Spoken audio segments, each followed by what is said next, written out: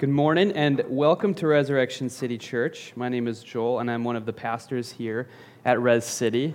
Like Julie was saying earlier, we want to just try to walk through why we do what we do. I think you can kind of take for granted the different parts of a service, especially if you've been going to church for a long time. And so all of the elements of the church service are really sort of intentional. And this is the part where we as a church want to gather under God's word, believing that God still speaks to us and still is present in our lives through the Spirit, through the book that He gave us, which we call the Bible, the Scripture. And so, as part of our sort of community gathering on Sunday mornings, where we gather together in worship, we gather together to participate with Christ, we gather together to sort of show who we think we are as a community in the people of God. We also take time to spend hearing from God through His Word. And so that's what the sermon is for each week, as we sort of gather and live that out as a community over and over again.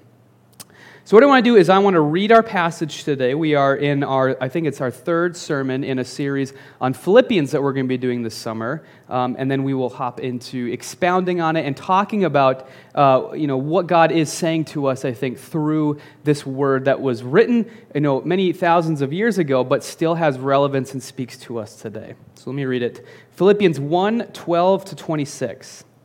And I want you to know, my dear brothers and sisters, that everything that has happened to me here has helped to spread the good news. For everyone here, including the whole palace guard, know that I am in chains because of Christ. And because of my imprisonment, most of the believers here have gained confidence and boldly speak God's message without fear. It's true that some are preaching out of jealousy and rivalry, but others preach about Christ with pure motives. They preach because they love me, for they know I have been appointed to defend the good news. Those who do not have pure motives as they preach about Christ, they preach with selfish ambition, not sincerely, intending to make my chains more painful to me. But that doesn't matter. Whether their motives are false or genuine, the message about Christ is being preached either way. So I rejoice. And I will continue to rejoice. For I know that as you pray for me and the Spirit of Christ Jesus helps me, this will lead to my deliverance. For I fully expect and hope that I will never be ashamed, but that I will continue to be bold for Christ as I have been in the past. And I trust that my life will bring honor to Christ, whether I live or die. For to me, living means living for Christ, and dying is even better. But if I live, I can do more fruitful work for Christ. So I really don't know which is better. I'm torn between two desires. I long to go and be with Christ, which would be far better for me. But for your sakes, it is better that I continue to live. Knowing this, I am convinced that I will remain alive so I can continue to help all of you grow and experience the joy of your faith. And when I come to you again, you will have even more reason to take pride in Christ Jesus because of what He is doing through me. Let me pray. Lord, help us as we study your word this morning that Paul wrote from a prison cell 2,000 years ago, that we would learn from that, Lord, that we would find connections to our own lives today and the situations that we might find ourselves in, whether as individuals or in the church. God, just speak to us through your word and through your Son, Jesus, and your Holy Spirit. We pray in His name. Amen. So a little bit of a background. A couple weeks ago, we talked a little bit about this. We took a week off last week for our spring retreat, so kind of a refresher for you if you were here a couple weeks ago, and if not, just a background on the book of Philippians. The Apostle Paul is in prison right now. We're not totally sure where, but he's updating this Philippian church. He's not in prison in Philippi. He's somewhere else. He's updating this Philippian church on his situation. He's also thanking them for this gift of money that they had sent to him, which actually is helping to keep him alive just because of how prison worked in the ancient world. And so you can kind of think a little bit of the letter of Philippians, at least in some senses, as kind of a ministry update letter. You know how if you support a missionary, sometimes you get these update letters from them? And he's saying kind of, here is the effect of your partnership with me. He talks a lot about partnership, or this thing called koinonia, which I talked a lot about a couple weeks ago, but I found out I was mispronouncing later on, so that was a little embarrassing to figure out. But so he's talking about this partnership that they have together. Maybe another way you can think about it is if like a Kickstarter or a Patreon, right? Someone that you support online in some way. You're sending money to them, and you get updates from them sometimes saying, here's some stuff that's going on, and you get the special message because you're a supporter. And so imagine that you are supporting someone like that, and you get an email from them that kind of updates you on the situation. So just a heads up, we're stuck in a scandal. We're actually trending online right now for some pretty bad reasons, and I got thrown in prison as a result of it. Okay? But everything is fine. No need to panic. This is good. We can work with this. This is going to help us out. All right? So when I was thinking about this earlier, it made me think of this meme. I don't know if you guys have seen this one before, of the dog sitting in the room and everything's on fire around him, but he's just got a big smile on his face, and he's like, this is fine. Everything's fine. You might read the update letter from Paul and think, he is like this dog in this meme here. Okay? Like, this is totally not fine, but he's kind of deluding himself here. Okay, you'd probably be asking yourself, well, okay, what did I put my money towards? Can I get this money back now at this point?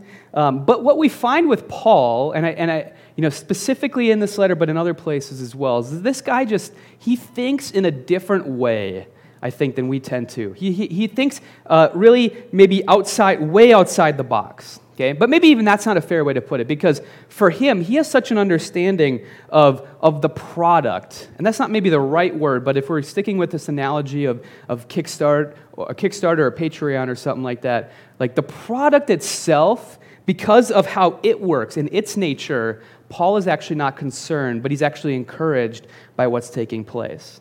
And so today what I want us to do is unpack that and talk about how the growth of the church, the growth of this message of proclaiming Jesus is really not like the growth of anything else in the world. Okay? The substance of what it is actually matters to how it grows or spreads. That's what we're going to talk about today. Now, in Philippians 1:26, Paul says this, and he's talking a little bit about the goal of what he's up to. Okay, so he says, I have sufficient courage so that now, as always, Christ will be exalted in my body, whether by life or by death. So the goal here is that Christ will be exalted, or honored is another word you see sometimes translated for this. Now, the Greek word here is megalino, and the word mega is in the front of that. And the word mega in that time meant the same thing it does now. It kind of has an idea of like expanding or growing or a bigger version of something. So the name and impact is sort of expanding wide, deep, in a way that is pleasing and honored. You actually find this word megalino sometimes used to describe things that are long, just an object that is really long. Maybe it's something that has great fanfare to it as an object, but it's big, it's expanded. We actually have instances of the New Testament of the word being used that way. And so the idea here is that Christ's name is exalted, it's expanded, it's thick, right? And it's sort of pleasing and honored in the places that it goes, and it has a wide impact. It's being spread, it's being exalted and honored where it goes. And for Paul, we all get to share in this, and that's that big idea of partnership or koinonia that we talked about a couple weeks ago, this idea of what we said was deep friendship headed in the same direction. The direction that we're headed as a church, as a people of God, is seeing the name of Christ and the impact of Christ expanding wide and deep in a way that is pleasing or honoring to Him. Now, this idea of expanding or honoring the name of Christ is running into a couple of problems, and Paul sort of details those problems to the Philippians. So the first problem is that Paul is in jail. Paul's in jail a lot. If you read your New Testaments, you're aware of the fact that this is not like a single instance of this issue for Paul. This is a normal thing for him. But going to prison in the ancient world as it is today is not an honorable thing, okay? There's a lot of shame that is attached to someone who goes to prison. And so when Paul says to the Philippians what he says here in verses 12 and 13, I want you to know, my dear brothers and sisters, that everything that has happened to me has helped to spread the good news. For everybody here, including the whole palace guard, know that I am in chains because of Christ. What he's saying is everyone knows this guy Paul, he's in prison because of this message that he's talking about, or this person, Jesus, that he's always talking about. That's the reason he's in prison. And so what people are going to start to associate with the message that Paul is preaching or the person that Paul is talking about. That's probably, what they're like, he's raving about this person named Jesus Christ. We don't know who he is. He talks a lot about him. This Jesus guy must be bad news, right? He must be really a messed up individual to send this person to prison for talking about him. Okay, that's what people are going to first think as they hear about what's going on here, right? It's like your product is trending. People are hearing about your product online, but for all the wrong reasons. You have negative virality going on. Maybe it's your cereal has shrimp tails in it or something like that. I don't know if you guys saw that a few months ago, right? That's the reason people are hearing about this issue. So the problem, the first problem here for Paul is the name of Christ, the thing that he is going around all these cities talking about, has got some bad press that is sort of moving out ahead of it before Paul can even get there. And because he's in prison, he can't do anything to get out there and sort of kind of control the narrative. That's a bit of an issue for him. Now, the second problem is that other people are going out and they're talking about this as well, and some of them have good motives. Some of them have been encouraged or emboldened by Paul, but some of them have the wrong motive. And so Paul talks about this here in verses 14 through 17. And because of my imprisonment, most of the believers here have gained confidence and boldly speak God's message without fear. That's good. It's true, however, that some are preaching out of jealousy and rivalry. But others preach about Christ with pure motives. They preach because they love me, for they know I have been appointed to defend the good news. Those others do not have pure motives as they preach about Christ. They preach with selfish ambition, not sincerely, intending to make my chains more painful for me. So who's the second group of people that Paul talks about? The ones that that do not have pure motives, that preach with selfish ambition, not sincerely, trying to apparently make things harder for Paul. Now, we're not totally sure, because Paul doesn't give us any specifics, but one of the most helpful things I read about this was from a guy named Michael Gorman, and he says this: the situation Paul is referring to is difficult to characterize precisely. Apparently, some saw his arrest and his imprisonment as proof of his demise, his fall from grace and power. Perhaps they saw his imprisonment as being deserved for reasons other than faithfulness to the gospel. That's what he says in verse 16. Or as divine judgment, a sign of the errors of Paul's message and ministry. Perhaps, too, they saw it as an opportunity to preach their particular version of the gospel and to throw around their own apostolic weight, now that Paul was out of the picture. Paul felt that at least some of them were deliberately trying to hurt him and his reputation as they do this. So, whatever the case is, whatever their specific goal is here, whatever the specific situation is, it seems pretty clear that these people have a goal or a motive of maybe gaining some fame for themselves, maybe gaining some influence for themselves, maybe trying to make a little bit of money off of this, right? That was a normal way that people made money in the ancient world, was by going around and speaking, sort of using rhetoric to speak some message or something to people. There was a lot of money to be gained off of doing that. Or perhaps they wanted control or power in some way that could come with being known as a figure who has some authority to them. Now, in the book of Ecclesiastes, which we walked through here this last spring, there was this phrase that gets repeated all the time. There's nothing new under the sun, right? Okay, this is not something, as we sort of open ourselves up to the situation that Paul is in, hearing about people that maybe don't have the best motives for going out and doing what they're doing, we start to think, oh, yeah, I think that still happens today, right? Influence and fame and money and power are so intoxicating for us as a society, right? And I think, with the proliferation of the internet and and reality TV and just how easy it is to get your name out there, right? This is very tempting for people. Yesterday, Julie and I were watching a show, and we saw an ad for a new show that's coming out. I forget the name of the show, but the tagline was like Britain's next great jeweler. Like it's a show, like a reality show competition about jewelry. And the tagline, I was like, are there other great British jewelers that I should know about? Right? Is this person going to become a household name now because they're on this show? And maybe that's the expectation for a lot of the people who sign up to be on the show. And I'm sure you guys have heard of or seen other things like this. And this certainly exists outside of the church, okay? But I think we're all pretty aware that it exists in the church as well, right? There's this sort of desire from a lot of people to expand or exalt their own name or profile, kind of using preaching the gospel or ministry as the vehicle in order to acclaim that.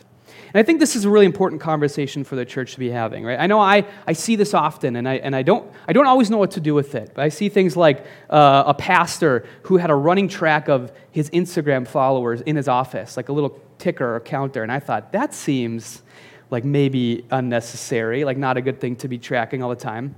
Now, I definitely met people who, and again, I don't want to judge motives, but it really seems to me like they want to do ministry because of dreams they have of gathering a following around themselves. Like, it really seems as if that's the case. And I've been at conferences where, like, the terminology that's used to describe what they're talking about is dream big or do great things. These are kind of the buzzwords that are used, and I'm kind of like, this seems like a lot of conferences could have the same theme as this one, right, that don't have anything to do with the church. Okay, and there's just very little talk, I feel like, of just faithfully shepherding and stewarding what you've been given, you've been tasked or appointed to do by God. Now, there's a great podcast. If you want to sort of dig into this more, a great podcast has started coming out recently called The Rise and Fall of Mars Hill. It's put out by Christianity Today, and it really digs into this issue of we've encouraged people whose talents exceed their character. Right? The character is not a good base or director of the talents. And so what they're doing is they're using these talents to go and sort of acclaim things for themselves that good character, good virtue would say, maybe don't chase after those things. And we hear a lot of things like grace and humility and how important they are a lot of times. But sometimes when you really peek under the hood of people's ministry, you find that there's really very little grace or humility to be found there. Okay? And I would be lying to you if I had said that I don't feel the pull to like push towards this myself as well. Okay, so there's influence or there's money or fame to be gained, but on the other side of it, there's also a lot of power and control that can come from being in an authority position. And you find sometimes that the leader's vision, right, this personality's vision of what it means to follow Jesus gets sort of imposed on others, and deviants are sort of punished or shamed, right? All to bring the power and control back to the leader more and more. And this is where you see abusive settings that we far too often hear about in churches. A lot of that comes from that, sort of a wrong motive to want to be in ministry. Now, full stop, okay? Let me just put this caveat in here, and I really want you to hear it. I am not telling you to distrust people, pastors or ministry leaders that you see on social media or who have a big following, okay? Don't assume people's motive. That's a dangerous game too. Plenty of good comes from sort of the platform that these types of things give to people, right? I myself have grown a lot from people who are in a place like this, okay? I'm just trying to say, like, this is an issue, right? And it's only getting worse, I think. Okay? Because this desire for influence or power or whatever it is, if it's so great, you start to become a slave to it or an addict to that thing, right? And so you do whatever it takes to keep it, right? Or to gain more of it. It becomes like a drug that you can't quit. And so when you open yourselves up to a leader, right, to someone who's been you open yourselves up to them, right? That's what happens when you have a person like this. You're opening up your heart to hear what they have to say, to listen to them, to follow them. And if someone is in that position and you open yourself up to them, but they have the wrong motives, it's like getting in a car with them and giving them the keys, but then you find out, hopefully not the wrong way, that this person's kind of a drug addict. You wouldn't get into a car with someone that you know is addicted to substances, right? You would think, maybe I should not let this person be driving me somewhere. But when we get into a car with people that have these wrong motives, they're addicted to these things that come out of bad motives. They drive recklessly or abusively, right? Real harm is possible from that. I think we find in the Bible, actually, God speaks to this quite a bit. And Ezekiel 34 is a really good example of this. And Jesus actually picks up on that passage in John 10, talking about poor leadership. Because when these leaders crash, when their motives become apparent, I don't think I have to tell you that the wreckage from those crashes can spill pretty far out from the crash site, right? And so people that are in the car get hurt, but there's a big blast radius, and a lot of people around it will get hurt as well. And now, for a lot of the people that are involved, anyone who's driving a car, anyone who's in a similar position to the person who hurt them, starts to be viewed suspiciously. And this is just how trauma works. There's nothing wrong with that. But now, other people who might have good motives, right, have to kind of deal with the fallout from that. And that's just sort of the situation we find ourselves in. The damage is not trivial. And I would say, and we'll talk about this a little bit more here in a bit, I would say the consequences of this are kind of catching up to us as a church. And I just think it's something we have to be aware of. But let's go back to the Philippians here, okay? These are Paul's issues that he's dealing with right now. Now, what does he have to say to this? What is his sort of assessment of the situation? Well, he says, but that doesn't matter. Whether their motives are false or genuine, the message about Christ is being preached either way. So I rejoice. And I will continue to rejoice. For I know that as you pray for me and the Spirit of Jesus Christ helps me, this will lead to my deliverance. And this is where we start to really see Paul and how he thinks counterintuitively.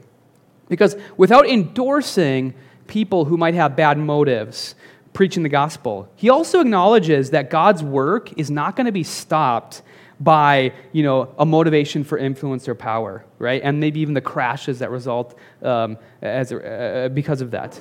And even though he's in jail and he's sort of unable to go out there and do something about this, in his mind, the gospel is still being discussed, even if negatively. And he's actually okay with that, okay? Because where some people might see closed doors, Paul starts to see new open windows of possibility. And when we really break it down, I think we find out Paul's principle is this. Even bad motives and bad press still bring God's word to fulfillment. And I think this kind of works on 3 levels, okay? The first one is a simple, basic one that I think we all get. There's no such thing as bad press, right? This is a phrase that we use often, especially when it comes to marketing or advertising in our world, right? People who wouldn't otherwise hear about your product might now hear about it, and they're interested, and they dig into it, and they look into it, and they might sort of get interested themselves. And so no matter how it's spreading, it's not necessarily a bad thing as long as it's getting out there. Okay, because a few things can happen if something is spreading for largely negative reasons. Okay, first of all, some people might hear, they might turn into total haters, and they might go around and keep spreading and proliferating more bad press. Okay, this is going to happen anyway. All right, that is obviously going to happen when something is heard negatively by people. Okay, but this can also happen. Someone might hear it, they might think negatively, like, "Oh my gosh, these Christians are all idiots, or they're evil, or whatever. They're just the worst people I could ever imagine because of what I've heard from this third-hand account." And then they meet an actual Christian, and they're like, "Oh, that person's not so bad." And they're like, maybe my conceptions of this were wrong. And now they're interested in learning more about it. Maybe they're interested in going deeper and asking that Christian more about it, and they start to kind of seek it out. That's a good thing. Okay? Or the last one, maybe they do hear about it, and someone intends for there to be some negativity around it, but the person who's listening hears the reasons they say it's so bad, and they're like, I actually don't mind that. That actually kind of sounds compelling.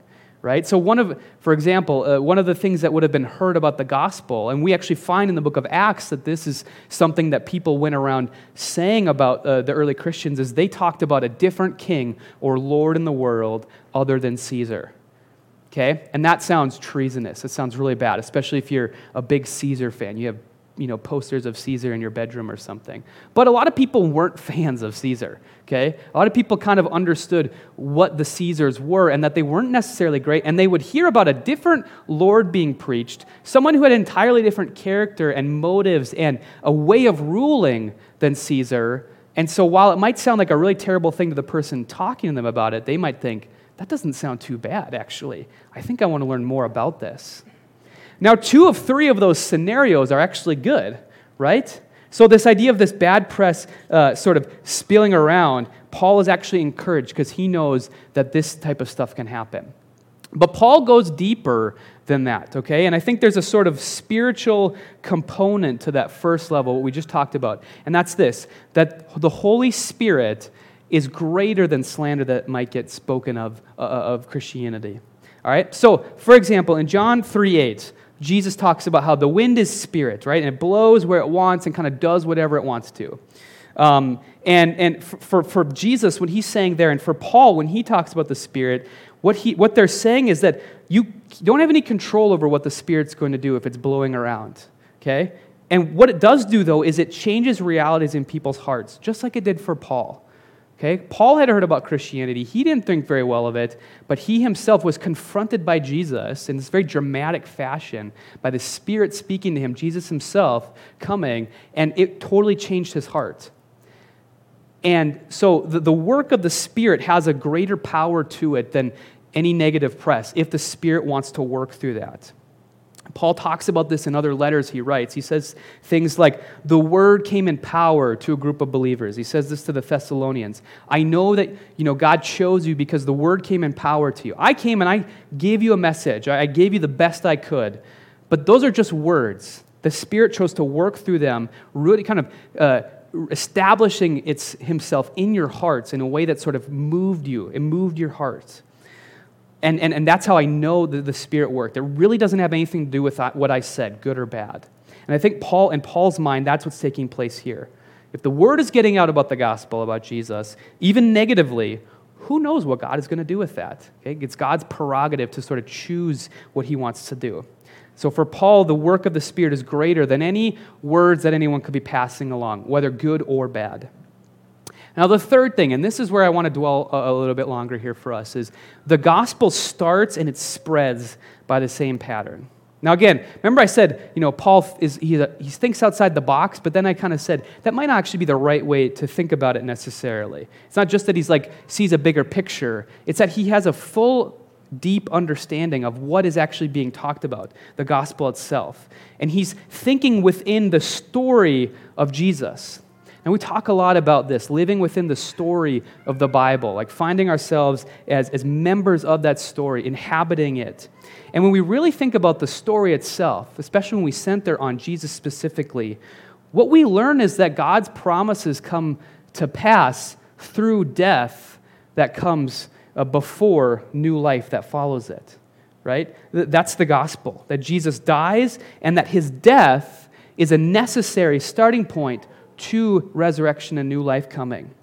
And so for Paul, to live in this story and to engage in this ministry is to share in this pattern with Christ. And he talks about this, again, in several places. I just want to highlight this one in 2 Corinthians 4, verses 10 to 12. He says, we, and he's talking specifically about people that are associated with Paul and his ministry, apostles, ministry workers, we always carry around in our body the death of Jesus, so that the life of Jesus may also be revealed in our body. For we who are alive are always being given over to death for Jesus' sake, so that his life may also be revealed in our mortal body. So then, death is at work in us, but life is at work in you. Okay, notice the stark contrast of Paul saying something like, I'm rich and famous. I'm accomplishing all my dreams through Jesus. Follow me and you'll be just like me. Okay, that's not at all his mindset. This sort of, a mindset that we often see among people who are doing advertising or promotion or influencing. Okay, he has a very different idea of what ministry looks like, of what the spread of the gospel looks like. And I think any of you who do or already do or want to do ministry of any kind, I think we need to remind ourselves of this constantly.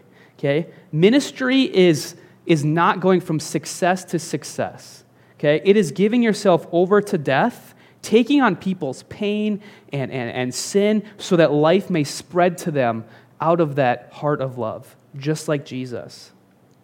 Now, later in the book of 2 Corinthians, in chapters 11 to 12, Paul starts to list his accomplishments, okay? And accomplishments is definitely got quotes around it, okay? Because, when you go to someone's Twitter bio or you're listening to a podcast and the host is introducing their guest and they go through all the really great things about this person, all their titles, the books they've written, the degrees that they have, right? All their accomplishments, okay? So Paul is going to give us that, but he doesn't know how it works, apparently, because the things he lists are beatings, shipwrecks, anxiety. Maybe if you've read that passage before, you've heard about Paul talking about his thorn in the flesh, this mysterious sort of thing that he has come upon him, right? We don't know what it is, but this is what he lists as his resume because the gospel spread through those things, okay? In his mind, all of these things that he went through were key to introducing and seeing the gospel spread to places where it had never gone before. And if you've worked in ministry, if you've done missions, you've done campus ministry, if you've led even small groups, community groups, Bible studies, if you've done any sort of really Jesus-centered labor in your life before, I think you probably know this reality, right? You're aware of the sleepless nights you have every once in a while, or maybe often from anxiety, okay? The helplessness that you often can feel as you do this stuff. The ugly stuff that you find yourself coming into contact as people open themselves up to you, whether it's stuff that's been done to them or stuff that they do to you or someone else, and you're like, what in the heck? That you bear in this stuff with people, right? You take the brunt for any disdain that people have for the gospel, right, or the church. You find yourself being the center of people's frustration a lot of times. Okay? Or maybe you feel tossed aside by someone that you love, that you've invested a lot of time into, and that you feel like they just throw you off to the side after putting so much work into that. Okay? You feel sometimes like you're just making no impact at all. You might feel like Paul sitting in that prison cell. And in many places in the world in history, and thankfully it's not something we experience now in America, but it certainly has been true of other Christians either in the world now or in the past, your actual life being in danger, life itself, like Paul is feeling. Okay, this is what ministry really is, okay? This is what Paul wants us to understand. And I think too often we might think of getting into ministry with the wrong expectation of what it is, with bad motives, seeking to gain influence or authority or power of some kind. Okay, so this all sounds bad, right? But if Paul, who's living in the story of Jesus, if he's experiencing this death, if he feels like he's living out Good Friday in his own life, then he's confident that Easter is coming, okay? Because that's the pattern of the gospel. That's the story that he lives in, okay? If death has come, then life is at work somewhere else. And Paul might not even always know where it's happening, but he is confident of that because the creative, powerful, surprising work of the Spirit is let loose in the world. And so Paul has assessed his situation through this lens specifically. And he says in verse 20, I eagerly expect and hope that I will in no way be ashamed, but will have sufficient courage so that now, as always, Christ will be exalted in my body, whether by life or death. So at this point where Paul is saying this, he's not sure how the trial that he's going to apparently go through at some point is, what turn it's going to take. He doesn't really have a clue. He seems to have a sense that God is going to continue to do this work through him. It's going to go favorably for him.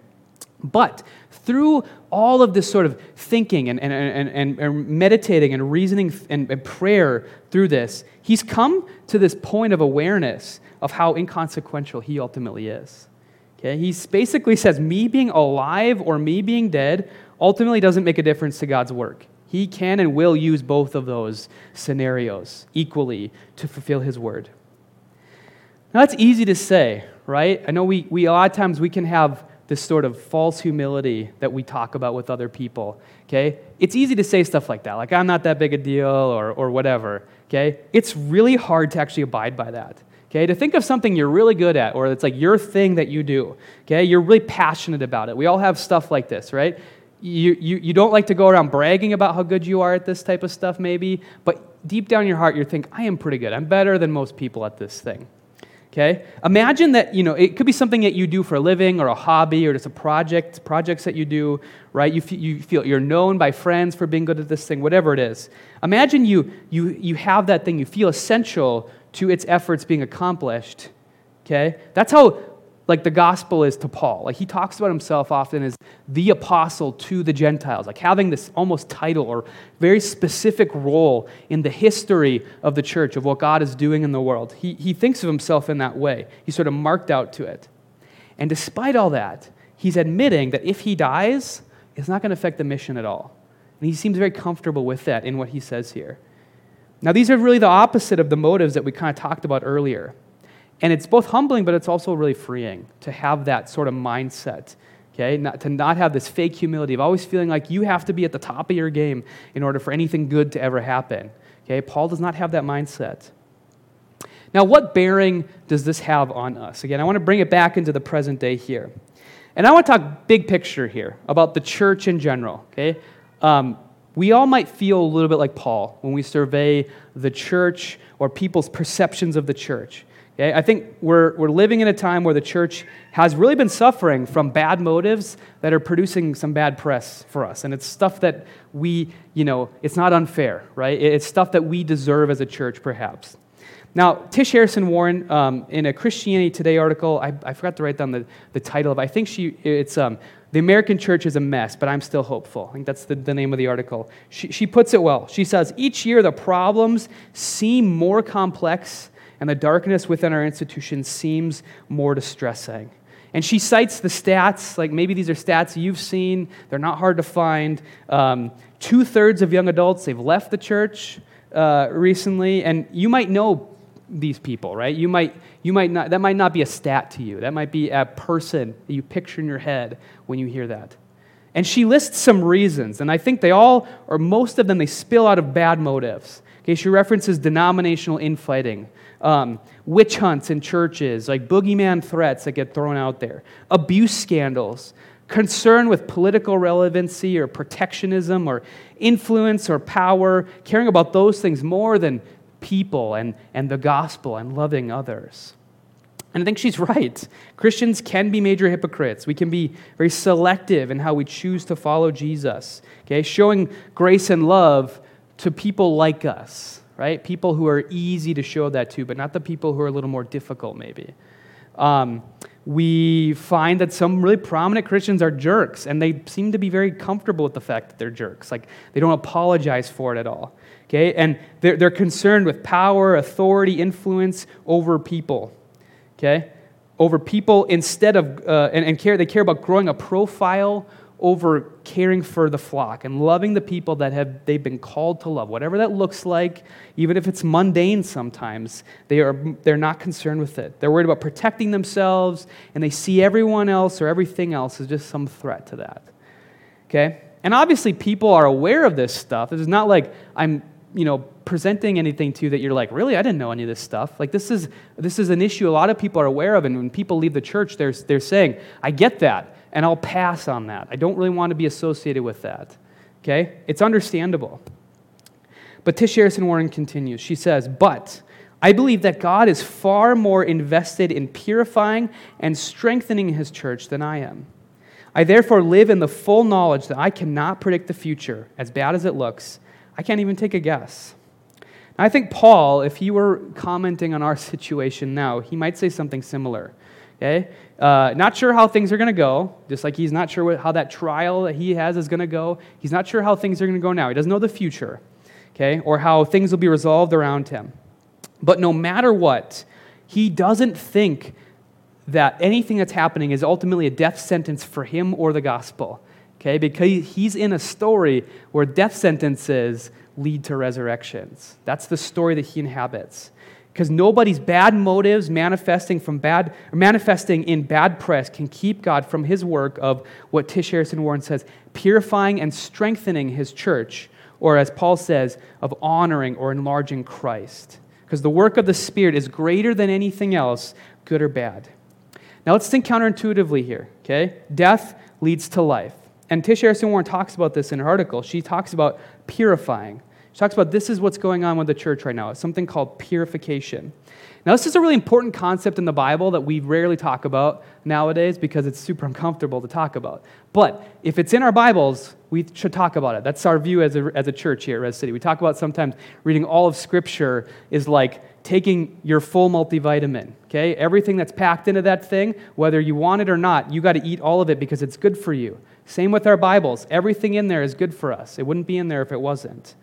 And this idea of purification that shows up all over the Bible, it's usually applied to metalworking, right? You burn off imperfections in the metal that are, painful. It's not a fun process for the metal. If, the metal could think, it probably wouldn't enjoy purification. But it burns off these imperfections and it makes it better, makes it more of what it's supposed to be. And so this gets talked about in the Bible all the time. So when we ask ourselves, what is Jesus, who cares so much about His church, what is He going to do with a church that is more concerned oftentimes with expanding influence or power? Well, if we look at the story, it makes sense that we see that God is going to engage in this sort of purification of His people, using consequences of their own failure challenges oftentimes to do it. Okay, this is what God is doing all the time in the Old Testament with his people in Israel. And from the bud, from this, the buds of new life start to sprout out of it. So are we in the middle of some sort of maybe painful purification process as a church here?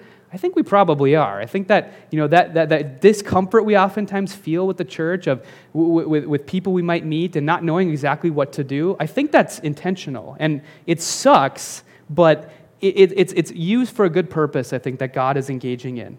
Okay, so even though it's a painful process, we're becoming a better version of ourselves as a church as a result of it.